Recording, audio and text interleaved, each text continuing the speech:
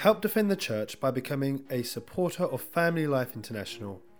Your contributions enable us to continue our work to promote the faith, defend the family, and promote the sanctity of life. Make a real difference today. Go to www.familyandlife.org.uk/donate.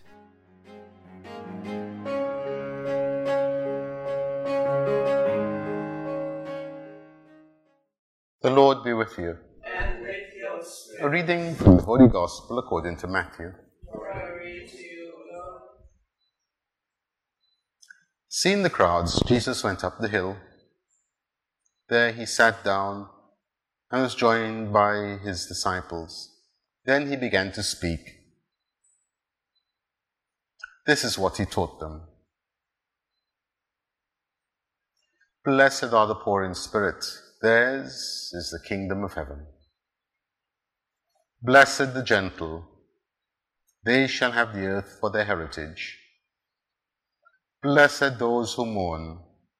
They shall be comforted. Blessed those who hunger and thirst for what is right. They shall be satisfied. Blessed the merciful. They shall have mercy shown them. Blessed the pure in heart. They shall see God. Blessed the peacemakers. They shall be called sons of God. Blessed those who are persecuted in the cause of right. Theirs is the kingdom of heaven. Blessed are you when people abuse you and persecute you and speak all kinds of calumny against you on my account. Rejoice and be glad, for your reward will be great in heaven. This is how they persecuted the prophets before you.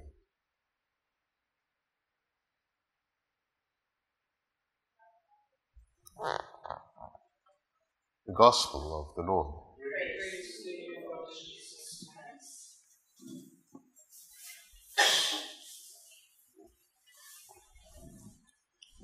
Blessedness means to be well spoken of. In particular, to be well spoken of by God. And God, who is truth, can only speak that which is true. And so he will speak well of us if he can see certain qualities in us. And these qualities are none other than the qualities shown, practiced, and demonstrated by his only begotten Son to us. The first psalm, Blessed the man who fears the Lord, is the beginning of the praise of the Psalms to God by David. Our Lord, who is holy wisdom, who himself is the heir of David, who has come, begins his public life with a praise of God, or rather of God's work in us, or how, in fact, our being faithful to Christ will lead us to fulfill God's work in us, so God can see himself in us. And so he says, blessed are the poor in spirit. Not blessed are the poor, but blessed the poor in spirit. Which means that it is not just the matter of indigency, of not having material goods, that makes us blessed or well spoken of by God, but rather the poverty of spirit, which is total dependence on God. Poverty has 3 degrees. There are those who are materially poor, beggars. They have nothing. That, however, is not in itself blessedness. There's nothing praiseworthy in it. There's another kind of poverty where one can have the material goods and yet in spirit be detached from them. And the example is that of Abraham, who was a rich man, and yet he was totally dependent on God. And then the next, this is those who are materially, in fact, poor, and also spiritually poor. These are us, when we are willing to give up our material goods so as to cling more fervently, more passionately, more firmly to God Himself. And we have examples of St. Francis, who divested himself of everything he possessed and clung to God in total humility, refusing even to aspire to the dignity of the priesthood. For he thought that any possession, anything, to desire anything other than God, is in fact to lose this great beatitude. And it is the great beatitude. For the converse of poverty is, of course, wealth. And not, or riches would be a better way of describing it. For it's not just material riches, but to exalt in anything, any gift, any blessing that God gives us. In other words, the contrary of poverty of spirit is pride. The angel whom God had given every grace fell in love with his own self, forgetting that he was made in the image of God, falling in love with his own self, and thought there is nothing greater than himself. And for this very reason, he was cast out of heaven. The converse is, of course, humility, shown by the archangel Michael, who cried out, "Who is like God?"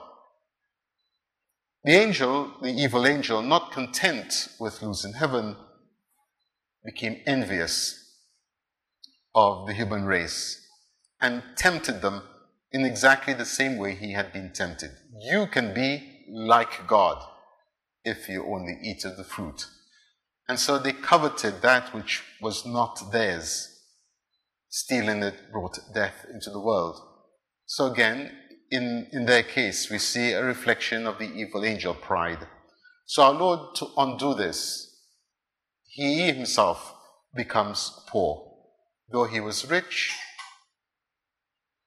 he became poor for our sake. And so he teaches us the importance of poverty of spirit, because then everything good flows from this, just as everything evil flows from pride. And so recognizing that we are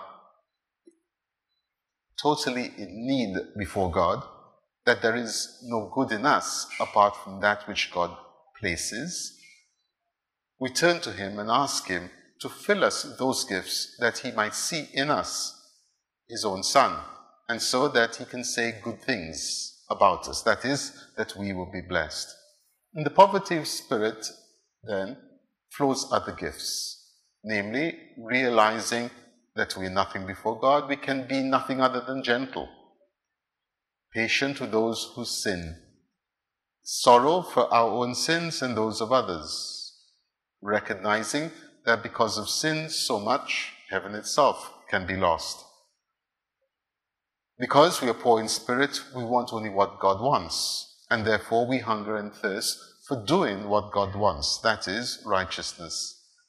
And then, even as we recognize that we cannot do it without God's help, we ought to be merciful towards others in the same way. And even this is not enough.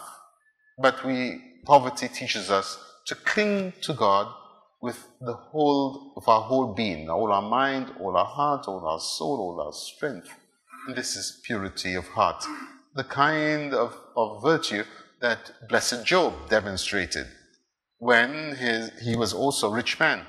But when his wealth was taken away, he said, "The Lord has given, the Lord has taken away, blessed be the name of the Lord." And when his health went and he suffered grievous pain, his response, if we receive good things from God, Is there any reason why we should not accept evil as well? Because it is from the Lord that poverty and wealth come, life and death. All things come from him, and because he is good, anything we receive from him must in itself be good for us. And so this is the purity of heart with which we shall be able to see God. And because our hopes rest in God, we will necessarily be peacemakers and therefore children of God.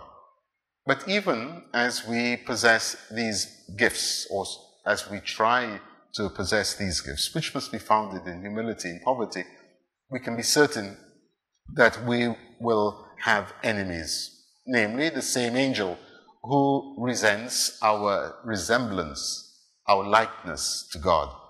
And he will raise up persecution against us because we strive to do that which is right. But because we rest in God, blessed the man who places his trust in the Lord, we have nothing to fear. And so the Lord tells us we are truly to be blessed. That is, God will most certainly speak well of us and see what is good in us if we are persecuted for what is right on account of the name of his Son. Not just because we're persecuted, but because we are persecuted because of his Son, in whom rest all riches and treasures. Rejoice, says the Lord, and be glad, for your reward will be great in heaven. And the reward is that we shall possess God and him alone. In the name of the Father, the Son, and of the Holy Spirit. This MP3 recording has been made available by Family Life International. Help us to make many more available in order to promote our Catholic faith. Go to www.familyandlife.org.uk and donate today.